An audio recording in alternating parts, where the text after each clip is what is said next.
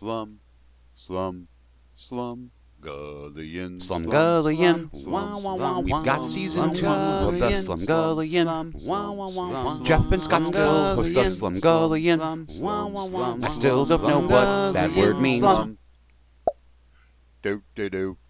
Slumgullion, we still got some guests on the Slumgullion. We're not showing breasts on the Slumgullion.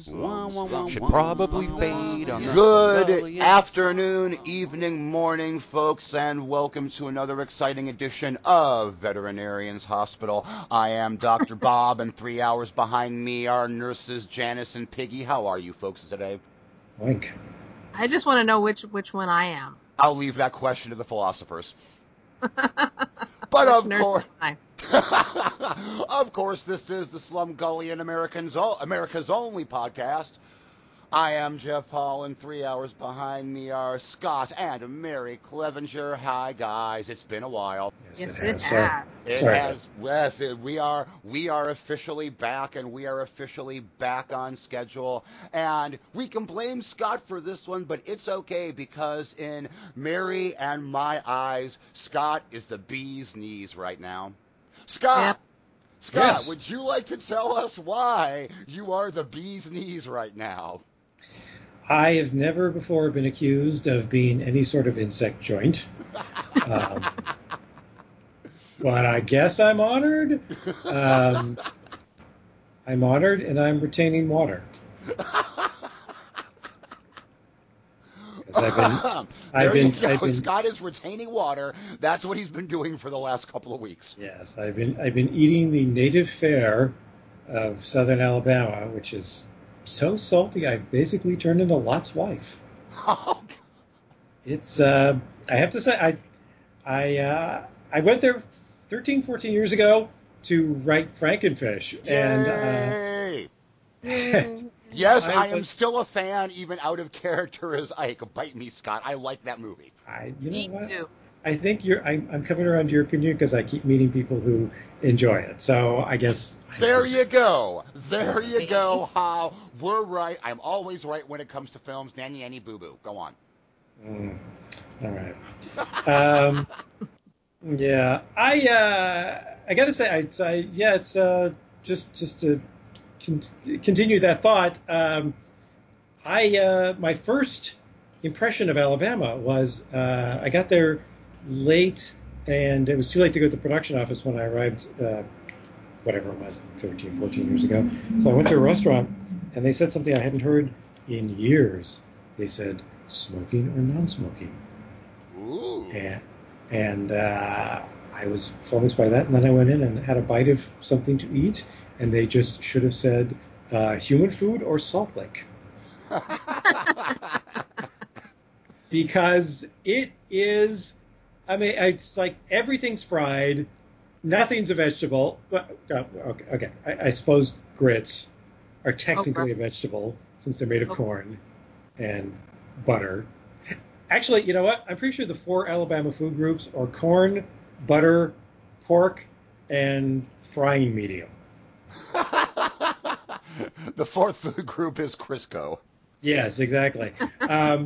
So I was down in Mobile, Alabama again, doing a hasty rewrite in the last 2 weeks before the movie started shooting and through the first week of shooting.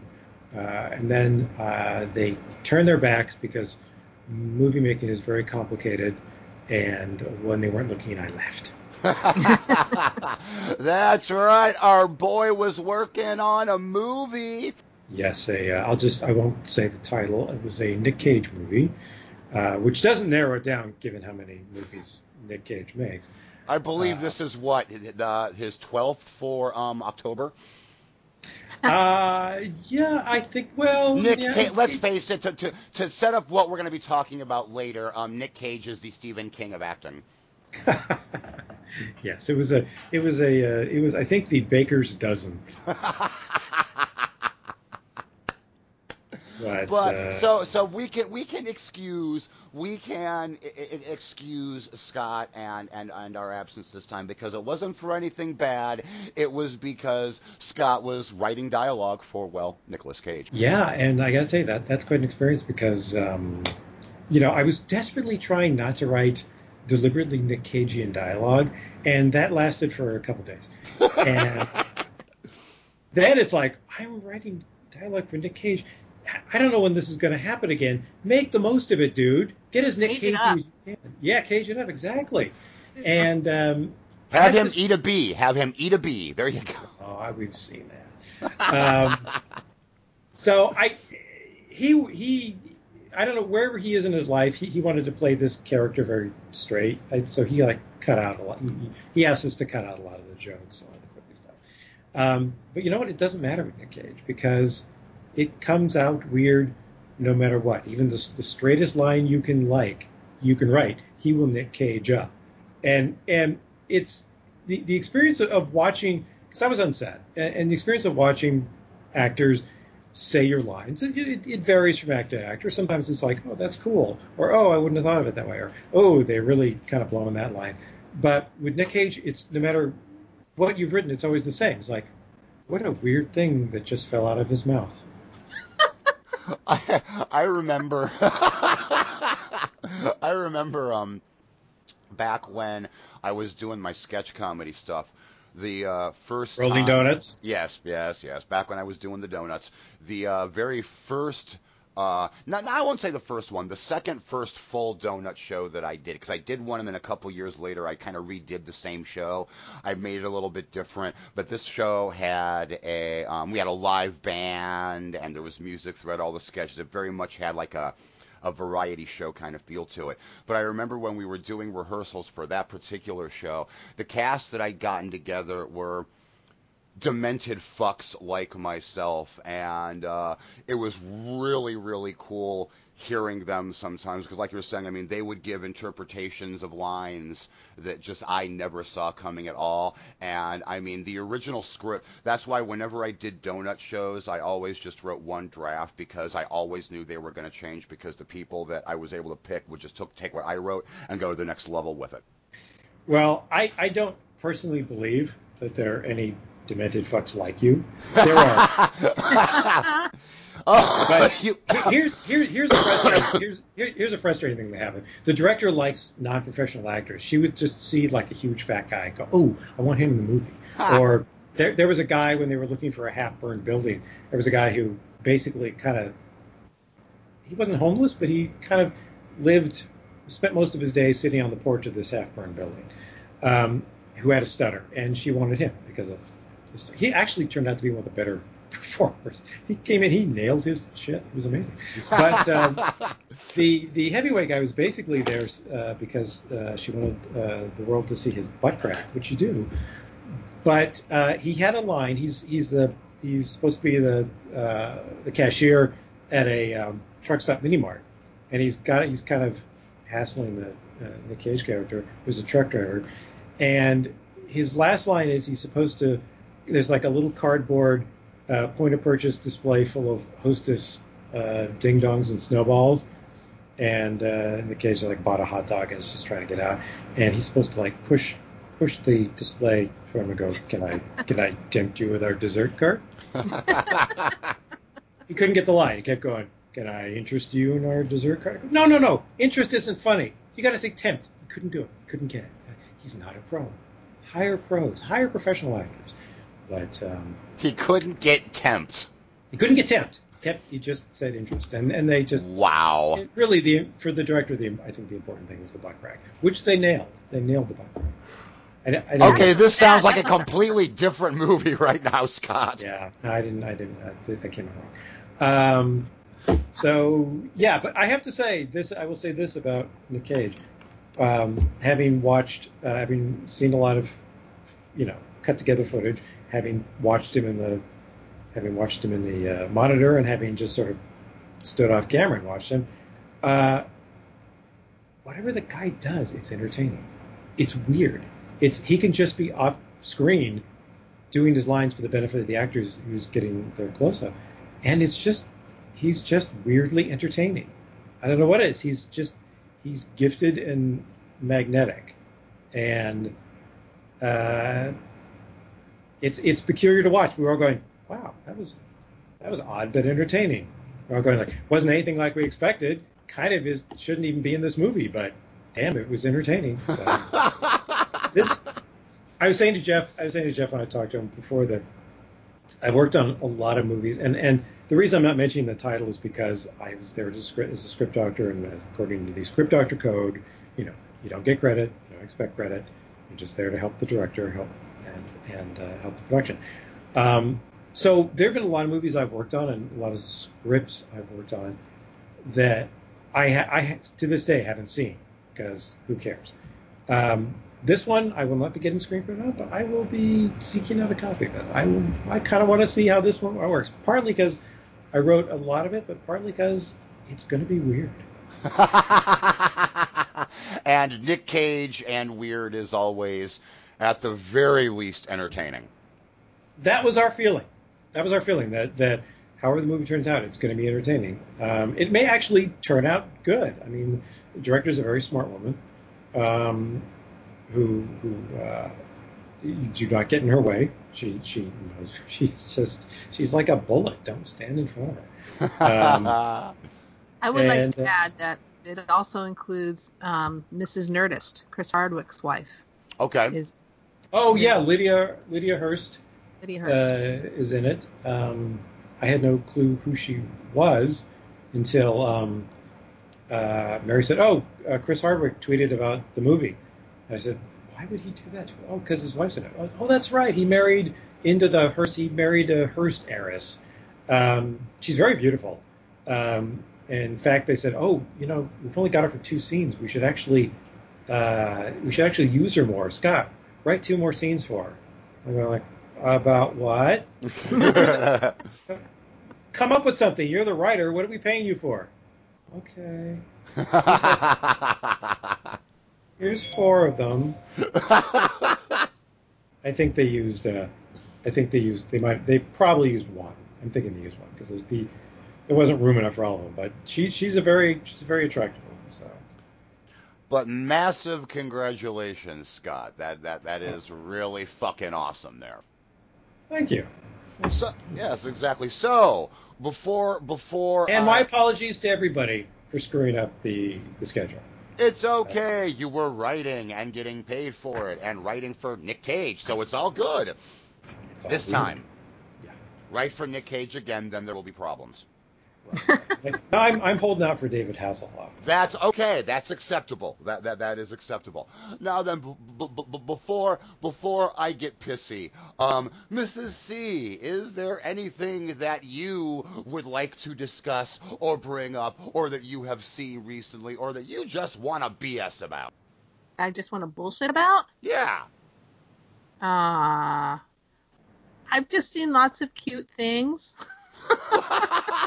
Congratulations on that. Yeah. I saw some people did like a little photo shoot with children with various conditions, diseases. That is cute. And it's so cute. And they dressed them as the Justice League. Okay. And they were looking awesome. It was so cute. So that was on Twitter. So it was hard having him gone. I was not a happy person. You could have gone out to movies and seen stuff instead of just sat there and watched Ghost Whisperer. I didn't. Hey, Ghost Whisperer is not that unwatchable. Really? It's not that unwatchable. Jennifer Hewitt is very doe-eyed and chesty. I like the side characters. I know. I like Eli, and I loved what's his face? He played Professor something or other. Oh okay. Yeah, him. We're not going down this road. All right. So yes. I have a thing that just kind of amazes me. It appears that anyone who gets hired to direct a Star Wars movie can expect the same sort of job security enjoyed by the Defense Against the Dark Arts teacher at Hogwarts. That's true. true. You see, my thoughts about it were much less funny than yours. My response to this whole thing is, okay, Kathleen Kennedy at the very beginning started talking about the creative visions that they wanted from the directors of these movies, and now everybody with the creative vision is leaving. Yeah, it's like, how dare you have a creative vision that's That we asked not. for at the very Yeah, beginning. exactly. No, no, no, no, no, no. This is an assembly line. We don't need your creative ideas on how to make a better sausage. Just turn the crank. And what's interesting to me about this is how little success other studios and other franchise factories have had seeking out uh, creative visionaries. Marvel gets these people who these basically not people who are in the blockbuster pupil stage. They've made smaller movies. They haven't made a bunch of blockbusters. They haven't proven themselves in that way. Joss And Whedon is a good example. Joss Whedon's a good example. And they've done very well by them. DC, not so much. I mean, they stuck with a blockbuster like producer, a blockbuster factory on two legs, Snyder. And even before Snyder was forced to withdraw, it was obvious what a bad idea that was. Um, uh, Green Lantern, which can't remember if that was a Morbius film or not, but Green Lantern, they had a proven a big budget director, Martin Campbell. Green Lantern was terrible. But as we Um, all know, even as Ryan Reynolds said, they had no script. Right. Yeah. They're continually failed by the scripts. I mean, I don't have a problem, as depressing as it is from the perspective of its color palette. I don't have a problem with the visual style of Man of Steel or Batman versus Superman. I don't. It's like the image making is fine, but what the image making is the story that it's in service of is severely lacking. And I don't get how they cannot hire somebody who is primarily a storyteller. That's the benefit of going with somebody who comes from a lower budget background. Because if you don't have millions of dollars to spend on spectacle, then you need characters and story to keep your audience's attention. And people who have experience with that, I think, will do equally well at the big budget level, as long as they're not like a kid sitting under the tree on Christmas morning tearing wrapping paper, wondering what the next toy is going to be. If they're not overwhelmed by the possibilities that they now have at their disposal, then you can get the best of both worlds. You can get characters, you can get some a little bit of character comedy, you can get a little bit of character pathos, you can get interesting story twists, and you can also get the spectacle. But Marvel seems to be the only one that's so far found a way to do that until Wonder Woman. Wonder Woman was the first DCEU movie that I think achieved that. I, Indeed. I, And, I and, would like. and Disney, I think, doesn't know, keeps thinking they want that, but what they don't. They want to protect the brand. I mean, it's as far as as far as Star Wars is concerned, they because Marvel had a proven record of success, they're okay with Marvel continuing to do that. But Star Wars is a whole other thing. They want that to be part of the same. I don't want to say they want them to all look alike, but they want them to feel the same. I'm sorry, Barry, you were going to say something. Well, the director who just left. What's? Colin Trevorrow. Thank you. He did have a blockbuster in Jurassic World, but his follow up was a small movie that tanked. Yeah. Yes. Book of Henry, and it did not get good reviews. So, um, just it.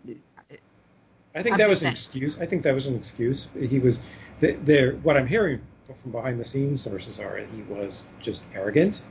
But yeah, Oh. heard that. Oh. And what I interpret that to mean, as far as Kathleen Kennedy is concerned, the one who makes these decisions, is arrogant means he had his own opinion about how to do it, and was not flexible about turning the sausage crank.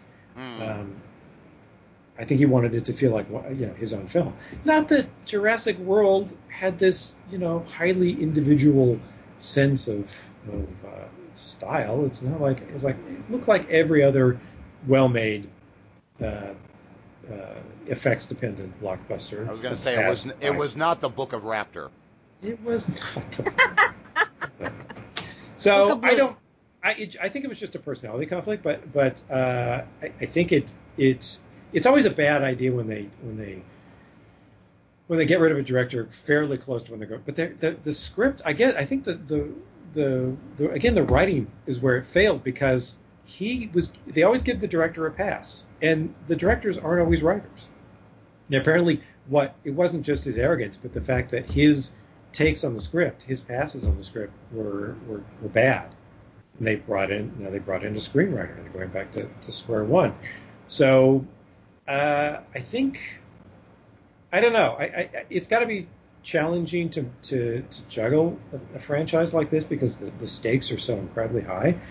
But it's true. These things are freight trains going downhill.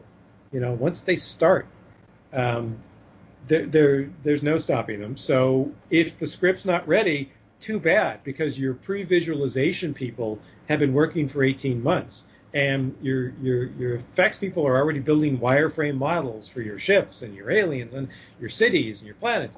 So get the script ready beforehand. But then that's the thing. They get the script kind of going, and then they bring in the director, and the director has his own idea. So it's an inexact science, and I would feel deeply for the people involved and what they have to undergo if they weren't making obscene amounts of money so they can just go choke on it. All right. Happiness. It has been a while, so we need to continue about good sci-fi. Firefly. Yes, we are up to now. We saw last time we talked, which was a long time ago.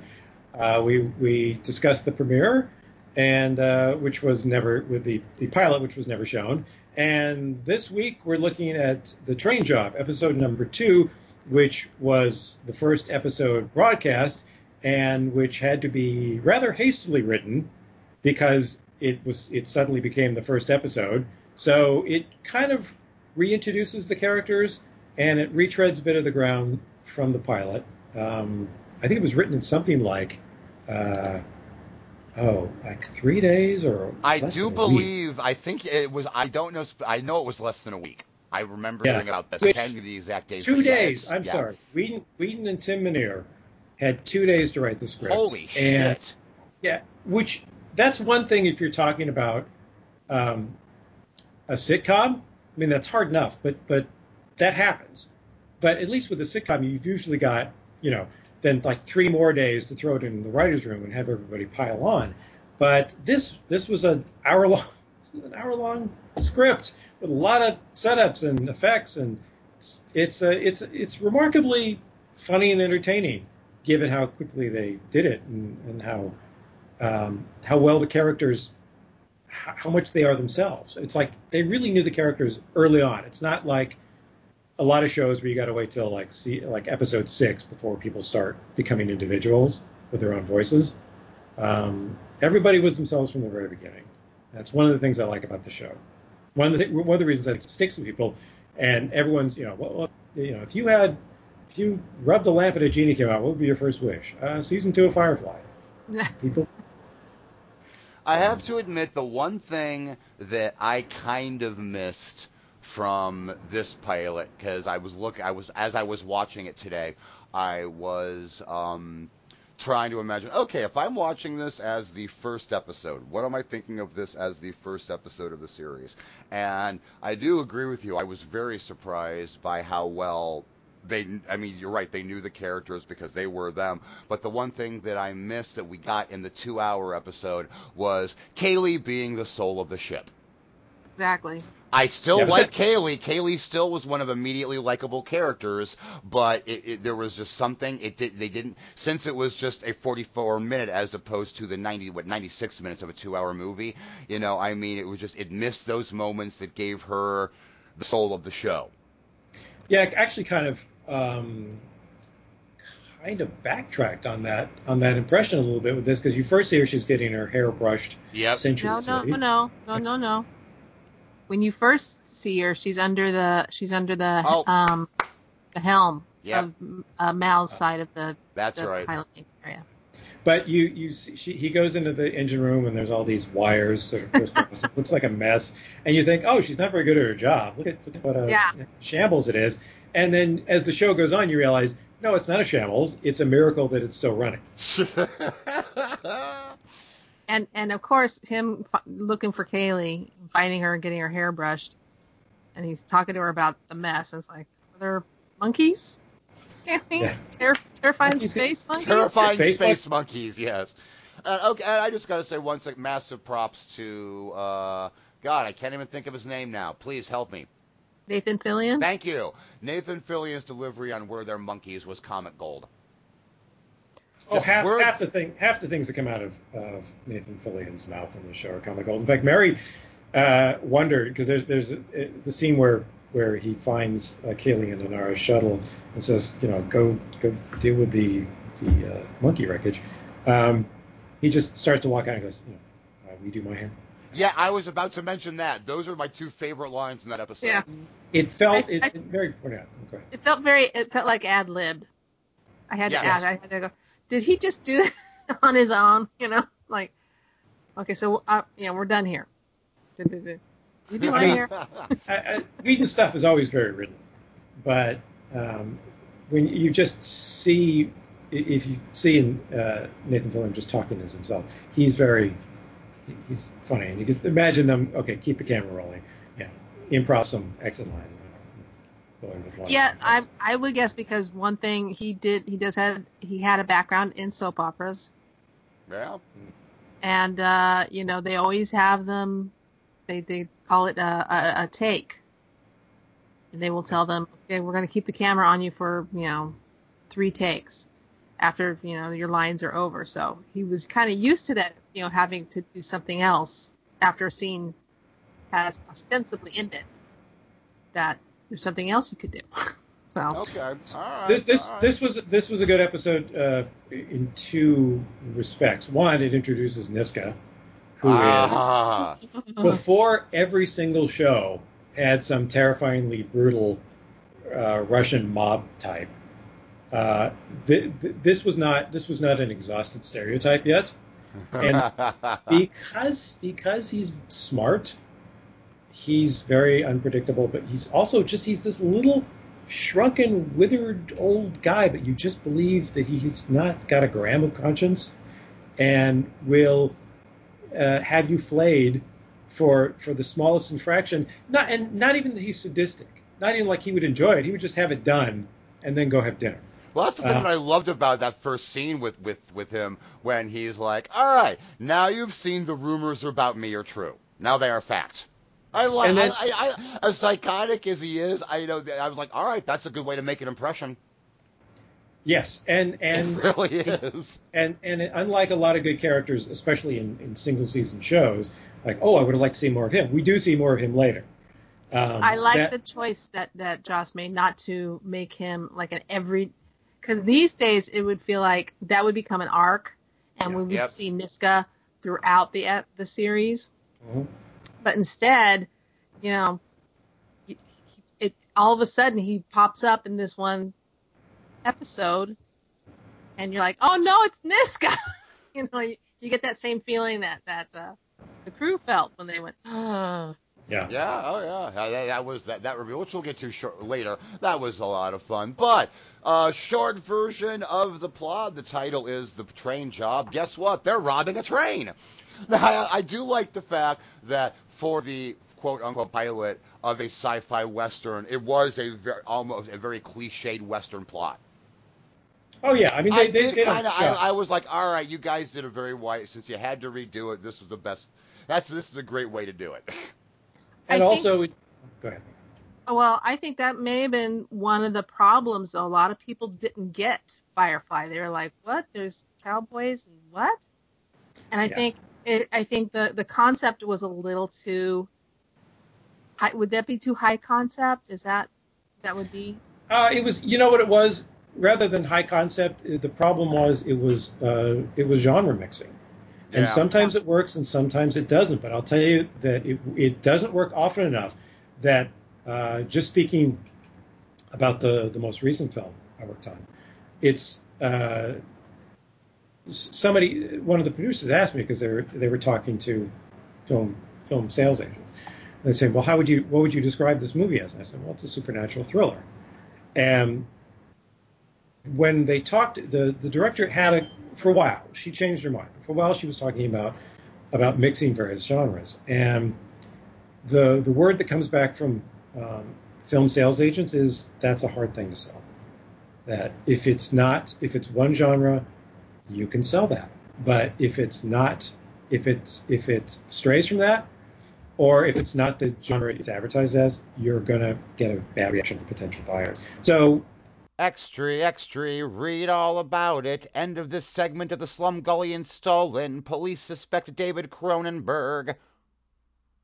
It's the unknown movie, unknown movie, unknown movie, challenge. It's the unknown movie, unknown movie, unknown movie, challenge. It's the unknown movie, unknown movie, unknown movie. challenge. That's right.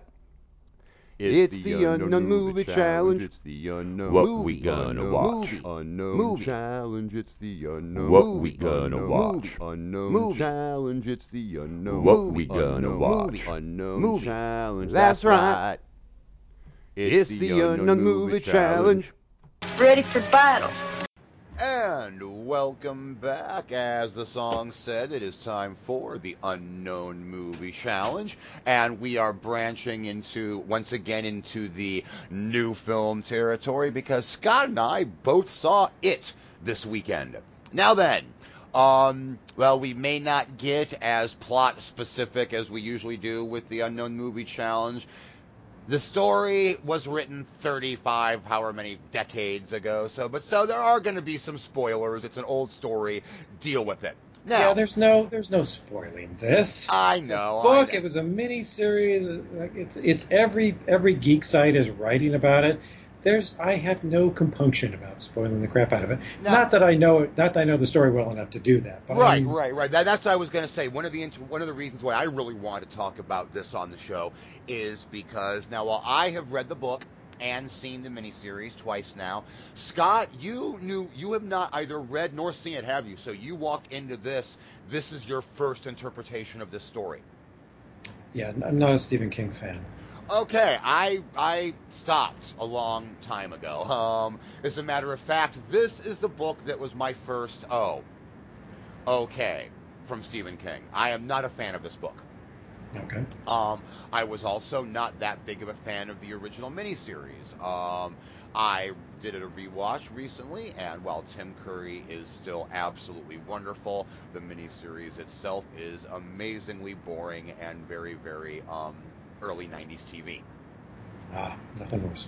And the worst part of it was, honestly, is as much as I like the kids, I like that's my biggest problem with this entire story is as I was always interested much more in the kids' story than the adults. So in the miniseries, it got some fairly well-known names at the time. So not only was I seeing characters I didn't care about, I was like, oh, look, it's Venus Flytrap and Jack Tripper fighting Frankenfurter. It kind of took me out of it, you know what I mean? That actually sounds like a movie I would like to see. I understand, but I've like I said, never been a big fan. So the only reason that I was even excited about this film was it focuses only on the kids portion of the story, which I'm like, all right, that's the stuff that I like. Let's see how they do. And B, the early sections of that they showed of Bill Skarsgård as Pennywise were genuinely kind of freaky. So Scott, again, not knowing this story at all, going in more or less completely I wouldn't say blind. I don't. Let me not be. Well, okay, I don't want to not having read or seen an interpretation of the story yet. Right. I mean, this stuff leaks into the zeitgeist, and Right. you can't escape it. So it's not like I knew nothing. But I mean, walking in more or less. There I did have some false impressions. For instance, thanks basically to the advertising. When I went to see it, I thought I was actually going to see the whimsical French classic, The Red Balloon. So kind of disappointed. Point, Scott. That was funny. That's For the 4 people who are going to get that, they're going to love you. Yes.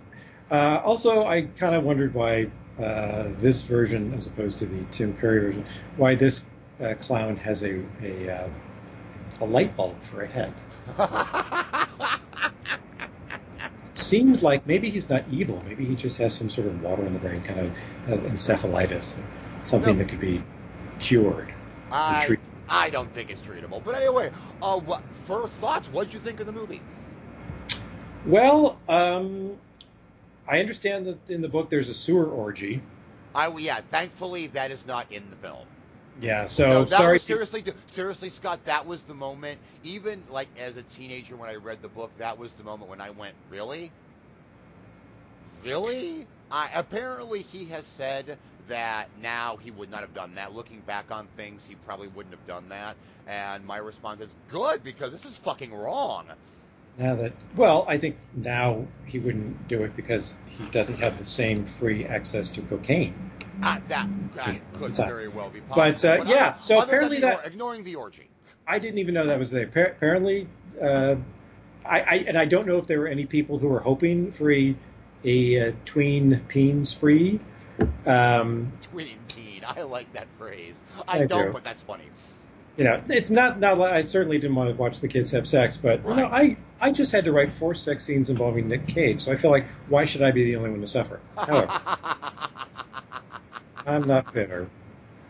I will just my first impressions were the Duffer Brothers definitely had this story in mind when they made Stranger Things, and I don't say that simply because both projects share the services of Finn Wolfhard, who kind of sounds like an Asgardian porn actor. I was like if Asgard has a 42nd Street, there's like a red light district in Asgard, there would be Finn Wolfhard movies. No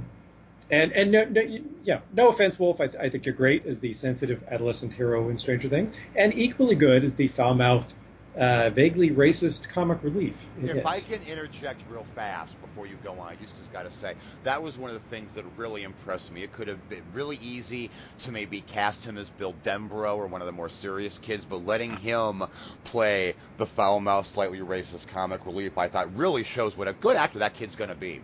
Yeah, he definitely has range. And people are going, oh well, it's not yet. People think are saying it's like Stranger Things, but it did it first. I go, well, actually, it was set in the 50s. Yep. Wasn't it? Yes, so it was. They made a deliberate choice, and granted,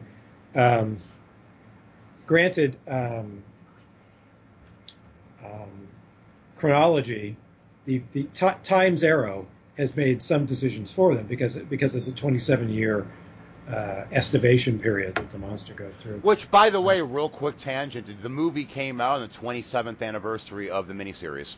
Ooh. Just a little bit of, that they did. Just throw that at you. Okay.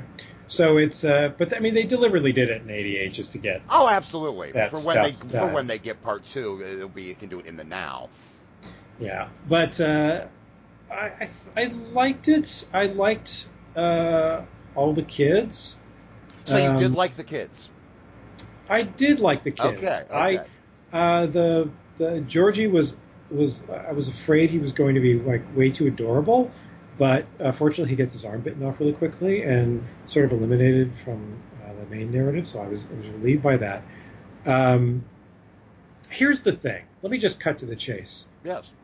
And because you know so much more, I guess we can talk specific plot points later because you're so much more acquainted with it. But this is my basic, and I don't even necessarily want to say issue because I'm not mad about it, but it's something I really don't get. Okay. Was it supposed to be scary? Because it was so not scary, so full of hackneyed horror tropes that there were times, the slamming door, and there were times when I thought maybe it was supposed to be a parody. And it's not that I didn't enjoy it. I just wasn't scared by it. People behind me were reacting as though they were scared. But it just I mean, I was entertained, even though this movie has one of the most tireless. It's tireless about having the characters pass the relay race stupidity baton from one to another based on who needs to put themselves in peril for no good reason. They characters who seemed smart would do really stupid things just so they can play into the monster's hands. So that was a problem. But there was nothing scary about it. Maybe it's because I don't find clowns scary, just annoying. I mean, maybe it's me personally, but with their painted on smiles, they seem like those annoying morning people who are loudly and cheerfully insisting on greeting you in the coffee, the office break room before you've had your first cup of coffee. The only clowns I ever really liked growing up were the sad-faced ones like Emma Kelly's Weary Willie, because even as a kid, I realized that a guy like that had made a major career misjudgment at some point. Oh, the dick joke I want to make about that name, but I won't.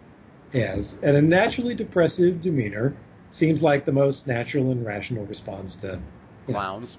Being in a job where you're stepping in elephant shit while simultaneously getting shat on by PETA.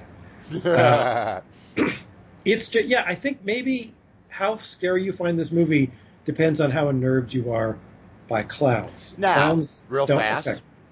Real fast. While I am not one of those people that runs screaming, as I've seen some people do to clowns, I am not afraid of them. They do disturb me. They do kind of creep me out. That being said, I fucking loved Bill Skarsgård. And here's the thing, not because he creeped me out. He did creep me out, but the thing that I loved about his performance, and as great as Tim Curry is, there's a very big distinction between the two. And this was, I think, a very deliberate choice, and I liked it.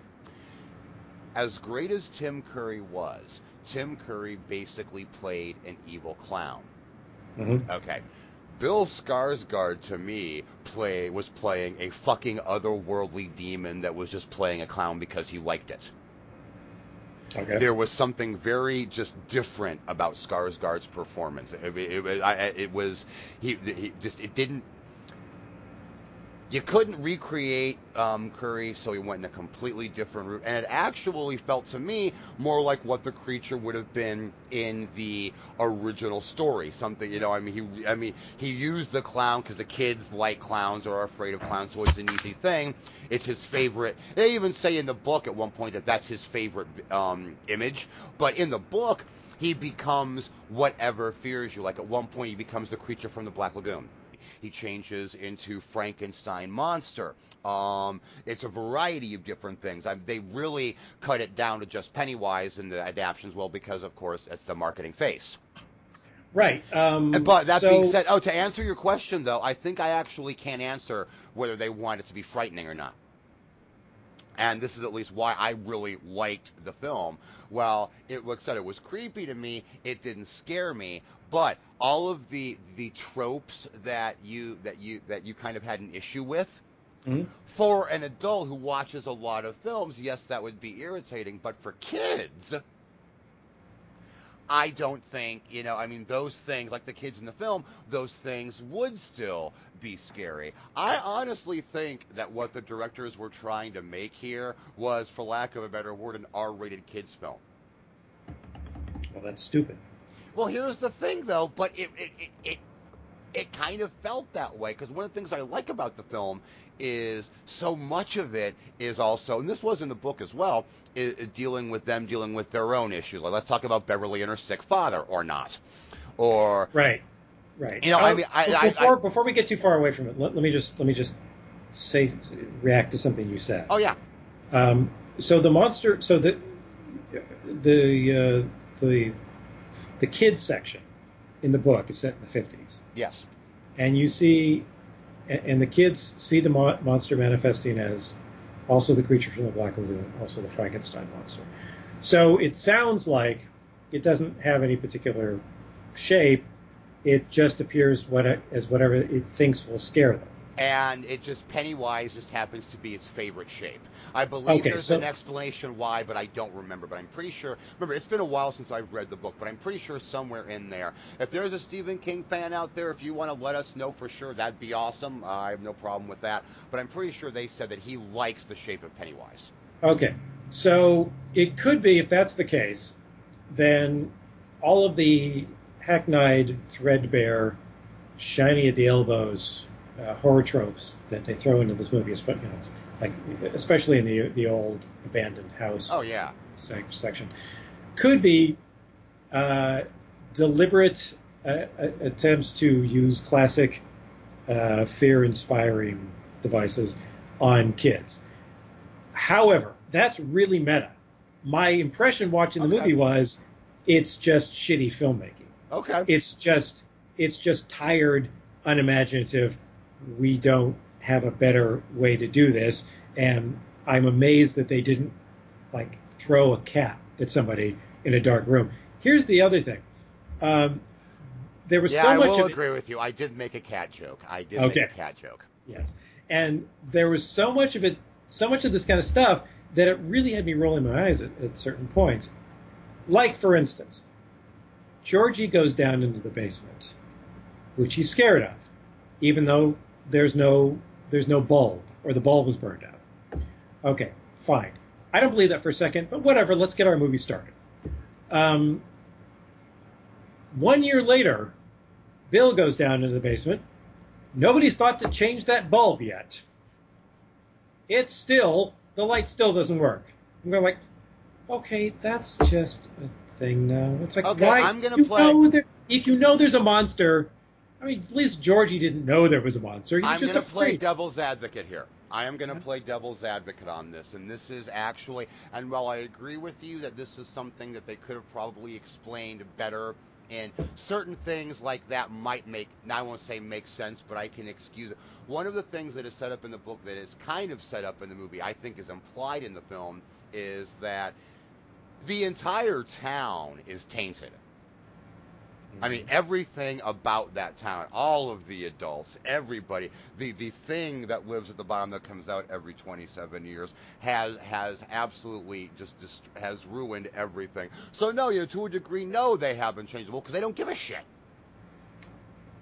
Okay, so they don't. I get the argument. They don't perform basic household maintenance because they have a town taint.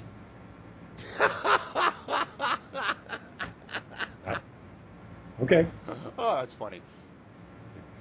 All right. Well, that's okay. That's sure, but it kind of took me out of the. Understood. Okay. But while I'm registering complaints, I did like the movie. I was entertained by it. I did like. Thank goodness they cast some kids who were not annoying little tykes. Agreed. Kid actors have gotten so much better now. There was a time when I would not have come anywhere near this movie because it involved children, and child actors are horrendous. But they're not, nobody's cranking them out of the Shirley Temple factory anymore. Nobody in this movie is trying to be adorable, except Georgie, and Georgie gets what's coming. Exactly. So, they're all and it also has less of that tiresome suspension of disbelief breaking self-awareness that the kids in Stand By Me had, where you've got these adolescent boys who are sharing their feelings. And there's no fuck you, that never happened. The kids are basically, arguing with each other a lot and scared and not really that self-aware. I mean, they all have little moments of self-discovery, like when the kid realizes his mom has Munchausen by proxy going on. But they were a lot less hard to deal with. I know what the one thing that did scare me. The one thing that scared me in the movie was Beth's pervy dad. Yeah. because I didn't know how far they were going. I didn't think they were going to go very far with it, but it was an R-rated movie, so I wasn't entirely at ease that it was just going to be background. Yeah. If I'll tell you this, if this was a movie we were seeing, a horror movie, and it was made in the 70s, I would have been terrified because they would have had. There would have been a scene, yeah. There would have been a scene. Yeah, As you're we've right. discovered. You're right. There probably would have been a scene. And like I said, dude, I am not a fan of this story to begin with. What's your problem with the story? Honestly, okay, the way the book and the way the miniseries then it kind of bounces back and forth between the kids and the adults. Okay. Right. And I did not like the adult characters at all. Mm-hmm. So because of who they were played by, or because no, I'm talking when I read the book. Oh, I just thought they weren't interesting characters as adults. Okay. None of them interested me at all. Like every time it switched to the adult section, I'm like, okay, where are the kids again? I want to go back to the 50s. I really like the kids storyline. And could the book have been 500 pages shorter? Yes, it should. I would have had no problem with it just being like about the kid, which was another reason why I think I like this movie. This is the story that I like. Right, and I have to tell you, I wasn't excited to see the superimposition at the end to it chapter 1. Will be back. See, I'm not either because the adult portion of the story not only is, I think, it amazingly boring, but the ending is so batshit insane. I don't know how the fuck they're going to... It involves a giant turtle. Yeah. People... It's one thing I was reading... I was scanning through some things, because this is how I found out about the sewer orgy scene. I wasn't even looking for reviews about it, but it said, oh, here's what happened to the sewer orgy scene in it. I go, what sewer? What? Okay, I clicked on it. And people were talking about, half the people were arguing that, oh, he's some sort of perv. Half the people were arguing, well, he may be a perv, but maybe it was just he was, drunk or on drugs. And anyway, he's no Piers Anthony. And then everyone seemed to warm to the theme and want to express their support for the theme that however you may feel about Stephen King's writing, and there was a variety of feelings about it, he cannot write an ending to save his life. Completely. Oh, absolutely.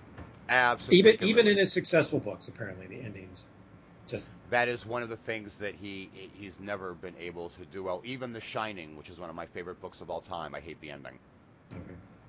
But, I mean, it's just everything about the adult storyline is just annoying, and the ending is just so fucked up. Even me, and I've written some fucked up out there things. Yes, you have. Even I'm sitting there going, no. Just no. And this was the first, up until it, I was a huge King fan. This is the first one where I went, dude, have I been wasting my time with you? And then I read the short story, The Lawnmower Man, and then it totally ruined it. But like I said, I mean, I walked into this movie going, all right, maybe it's because I was expecting nothing. Mm-hmm.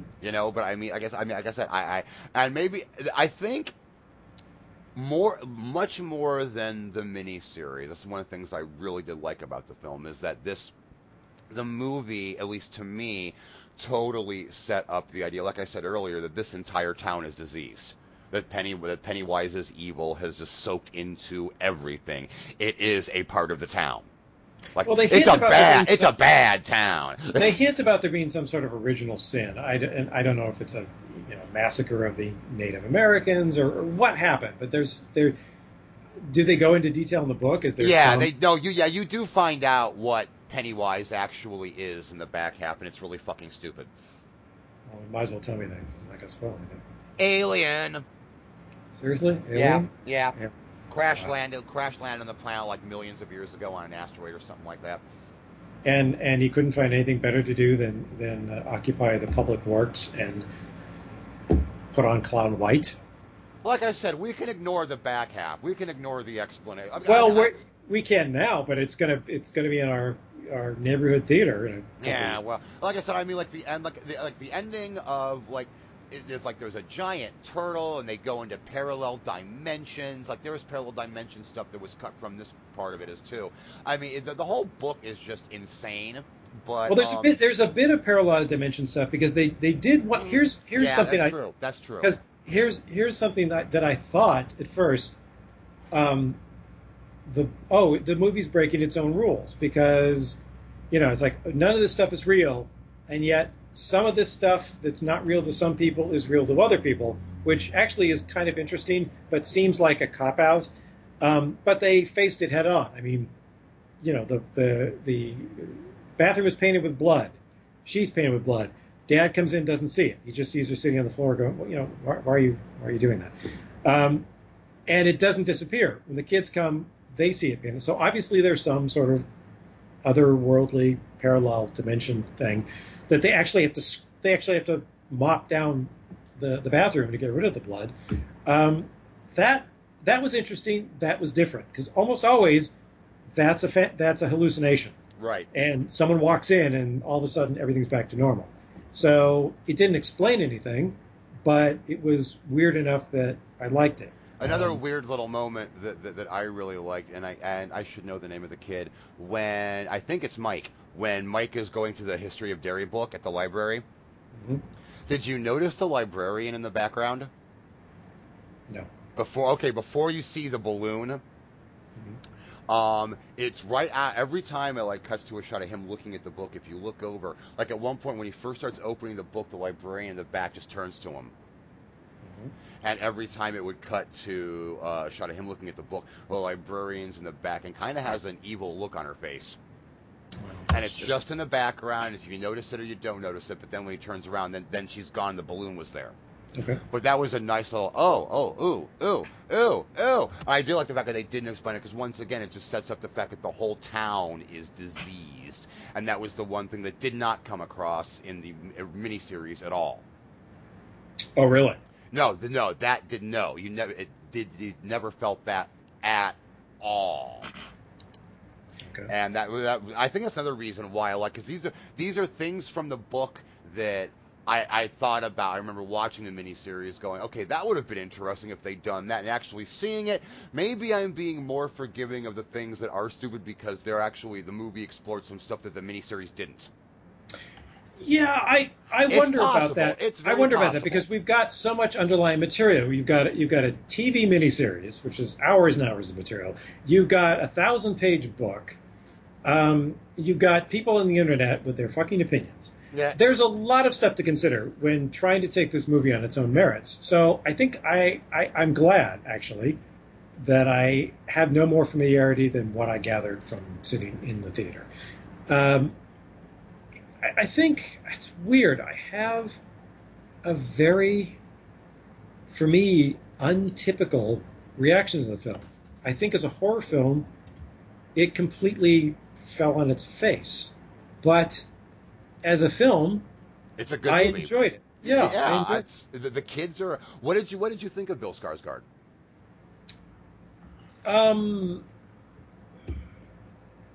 Well, I feel like if you're going to call yourself Pennywise the Dancing Clown, you should be able to dance. Frankly, his dance number was a little disappointing. That's just me. Maybe I'm being too hard. I did, and this is something you sort of alluded to before. I liked the scene early on when he's in the sewer and he's talking to Georgie. And, I mean, the thing about Pennywise is he's talking to someone and ostensibly trying to get them within range, but he starts having, like Georgie's face starts melting off, or when Georgie is his avatar, or whatever, he just starts speaking to this horrible voice. That was scary. Before anybody's made a decision to come over there, it's like, don't reveal yourself until what kind of predator are you? That really sucks. Your technique is terrible. But I did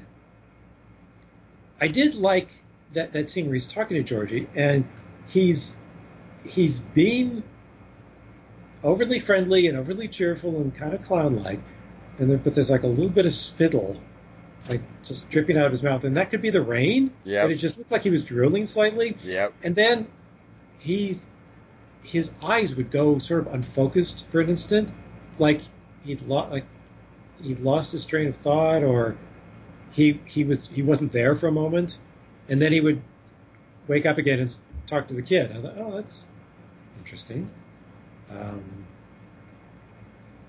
But he's not playing a person. So it's not like he's a psychopath. Right. He's a monster. So that was the thing. As much as I love Tim Curry, you could just easily dismiss Tim Curry's Pennywise as just a psychopath. You can. Mm-hmm. Right. And that's the thing that I really do like about Skarsgård is you cannot just say, okay, he's just a crazy guy. He is a monster. Yeah. Now, I admit, I really do wish they kind of would have done more of the more shape-shifting abilities of Pennywise. Or any, really. I mean, I guess when Georgie shows up, there are a few other examples. The leper, they kind of went for that. But you don't really, you get the sense more that that is more of a hallucination. Wow. That is designed to evoke fear in the specific person. It's playing on somebody's phobias rather than it's Pennywise assuming this form. I didn't get that sense. Okay. And maybe it was just because of the kind of the layout of where these scenes happened. I don't know. I don't know. That's the thing. It's like, what's real, what's not. I guess if you don't know, it's supposed to evoke kind of a constant sense of anxiety. Because if you can't just say, this is a dream, this is a hallucination, this can't really hurt me, because sometimes it can really hurt you, and then other times you get like sense of, well, it can't. Like when the acid is spreading across the floor, right? Is that going to hurt them or not? It seems like all they have to do is just decide it's not going to. I guess it's real if they're afraid of it. I guess it can hurt them if they succumb to fear. If they decide not to, it's fine. That's kind of the point of the ending. Yeah. I mean, and thankfully not involving preteen sex, but I mean, their bond is like, yeah, we're not afraid of you. You can't do shit to us anymore. And I understand for the preteen sex thing, it wasn't even the battle was over by that point. Yeah, it's just they were lost. Yep. It's like somebody said, and I wish I had noted who said that. I think it was on IO9 commenter. Talked about, it's like using Beverly's magic vagina as a GPS. It's like they maybe a compass or a diagram might have been better. No, we'll have sex and figure out things. It's bad enough. They really give you crap now if you're using your smartphone with a GPS app, because you look at it, the cops can ticket you in this state. So if your girlfriend's on your lap and you're going at it as you're tearing down the freeway, and you have to explain, well, we were lost. And this is, of course, one way that you can find the most efficient route to where you're going. I gotta say, along the line, I mean, I won't say that it was scary. I can't say that it was scary either. I mean, your standards for what's scary. You're an old horror hand. So yeah, I mean, yeah. Isn't this stuff as familiar to you as it is to me? Oh, absolutely. But like I said, I mean, this film, I know this is going to sound weird, but this film it was for me, but I was sitting there thinking, for these kids, it wouldn't be. Mm-hmm. If that makes sense. Well, it makes some sense because, as we were discussing, I guess the monster's power depends upon how much it can frighten. So, I mean, I didn't have a problem with it because, like I said, I mean, for me, it was like, okay, this would mess with those kids' head. So, I mean, like I said, I was just more, I mean, the only thing that really, Skarsgård creeped me out, but I can't say he scared me. Like I said, I wasn't running, screaming from the theater. Very few films have legitimately, as I've said before, scared me. I mean, this sure as hell isn't Texas Chainsaw or The Exorcist. Right. No way in hell. But that being said, considering that I've never been a big fan of the material, I'm surprised by how much I enjoyed this movie. I'm surprised by how much business it's doing, because it's not like Stephen King. I guess people have, even though people don't talk about him as much as they used to, in the 80s especially, he was inescapable. Oh yeah. I guess people have continued to read him. Well, There remember, he must does put out like 3,000 books a month. right. So there must be there must be a pre-existing audience for this kind of thing. But for an R-rated horror movie to do, there was somebody there who was trying to take kids about the age of the protagonists. It was like somebody, it must have been somebody's older sister. She was like 23, and they were going, that's not really guardian age. And like, it says it must be. It must be. Oh, I guess. So it's like anyone under 17, parent or guardian. So they're the people at the ArcLight Theater were deciding that 23 or 20, whatever it was not guardian age. Okay. So they were being pretty careful about letting kids in to see this, but there must be people who don't ordinarily go see horror movies who are seeing this because it's making so much money. Well, and also, I know there are a lot, and I mean a lot of It fans. A lot of people think it is one of his best books. Okay. A lot of people do. Well, it's certainly. I mean, it must have sold a ton of them because they made a TV miniseries. Oh no, yeah, it was at the time like his metaphorically and literally biggest book. Was it? Oh yeah, no, forgive the pronoun game, was huge. I remember when the miniseries aired, it got amazing ratings. Oh, It won its time slot. I think everybody watched it because everybody wanted to see this. So I mean, I think that is part of it. It is one of the stories. Just like I remember when Pet Sematary came out. Pet Sematary opening weekend did amazing business because that was at the time one of King's most popular and well-regarded books. That's the one people have urged me to read. That's the only book of his that genuinely scared me. I fucking love Pet Sematary. Okay. That is the only one of his that genuinely scared me, and it has an ending that I remember to this day. All right. The last line of the book is ingrained in my head because I read it when it came out, and I could repeat it, but I'm not going to, just in case you ever decide to read it. Probably won't, but somebody out there might. So okay.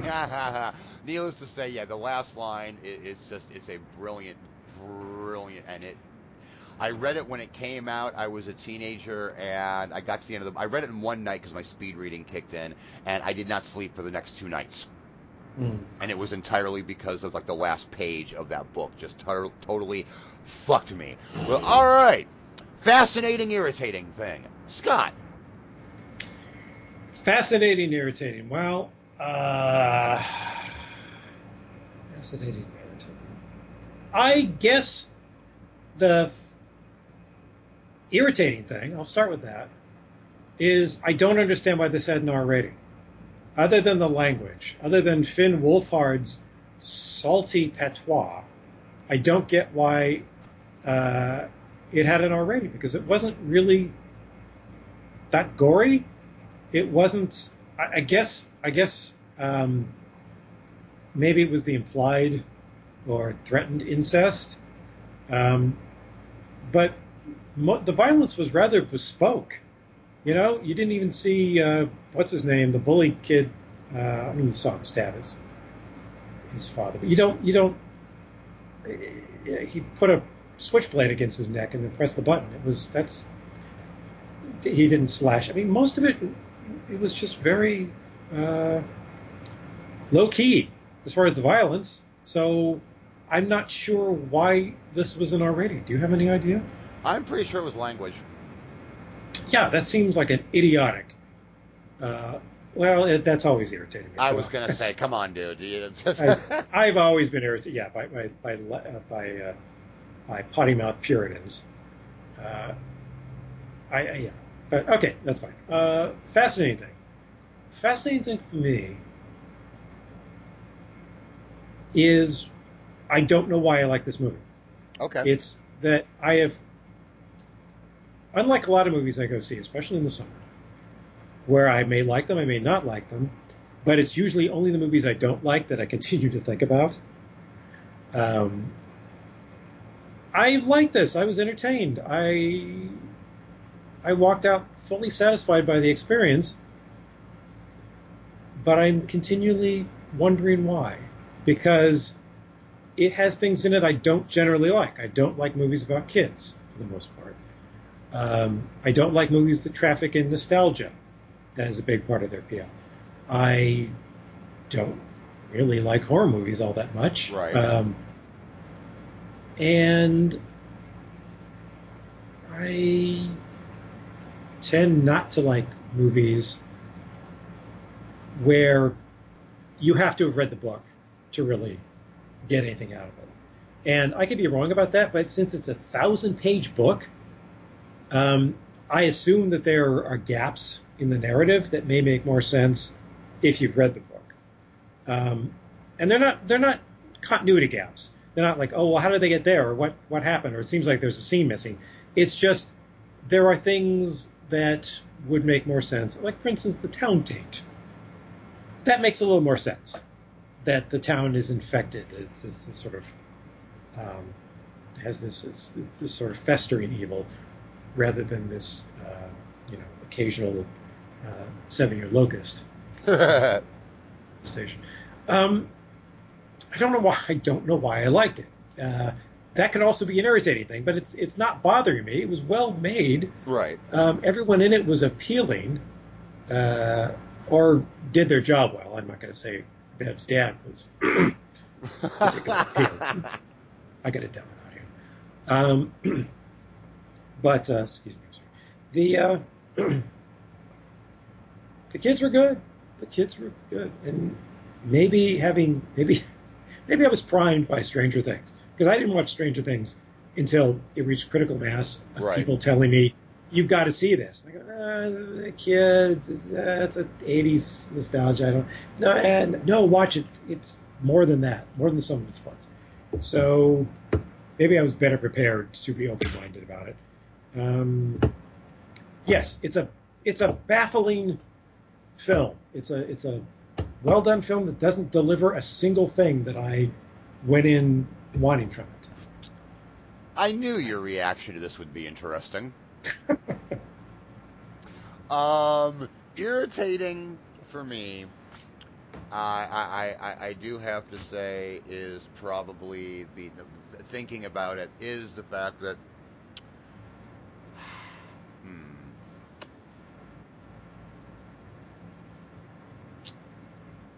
I think I do have to say the most irritating thing is, I will say, it's the film's reliance on the cat scares. Mm-hmm. There's a lot of booze in the film. There are a lot of booze. And while there is a lot of other stuff in the film, the over-reliance of booze does get irritating after a while. Like I said, I made the cat joke.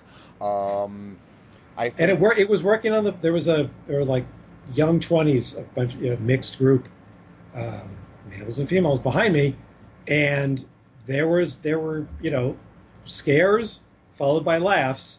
I mean, they were reacting to it the way the filmmakers intended, but yeah, it's just understood. No, I do. I get it. And then I think the fascinating thing for me is just the fact that a story that I don't like, they were able to take a story that granted, they took the best parts of the story that I overall don't like, but they took a story that I don't like and they made it good. And most of all, how often do you see horror films that actually give you well-rounded, well-developed characters? almost never, which is one of the reasons Especially, right. one of the reasons I'm not a horror fan. Exactly. So I mean, the fact that we've got an entire group of kids in a mainstream Hollywood horror film, not just a quote unquote horror film, but I mean, not only is it a group of actors, but it's all kids, and the fact that the characters were all developed, well rounded, you like them, you Mm-hmm. actually do care when the shit happens to them. Mm-hmm. And that is just very, very unusual. Hell, I'm going to say, a lot of Hollywood films in general, not just horror films. Oh, I would agree. That's, I mean, action movies, even some comedies where character ought to be your first concern. Don't bother with that in pursuing laughs or pursuing thrills or Right, what. right. Hollywood doesn't have time for character. They have to get through, the various Sid Fields screenplay steps. They've got to hit these. They've got to hit these particular beats. And yeah, now it would I, be I nice. It would be nice if what Hollywood took from the fact that this is making more money than God this weekend is that it would be nice if they realized, hey, character matters. it would be. I Will don't think that. will I don't that think that's happen? gonna. No, I don't. I don't think that's going to be the lesson they're going to take. I think they're going to be the lesson they're going to take is, oh, let's rummage around Stephen King's backlist and find another old book, because obviously that's what people want. They're not going to. They're not going to get. Oh, the characters are interesting and true to life, and they spend a lot of time developing. That's never going to occur to anybody in an executive suite. Well, but there you go, folks. It's actually not bad. It's not scary, but it's not bad. So until later, later. Do do do do do. Slumgullion. We still got some guests on the Slumgullion. We're not showing breasts on the Slumgullion. Should probably fade on the Slumgullion. Slumgullion.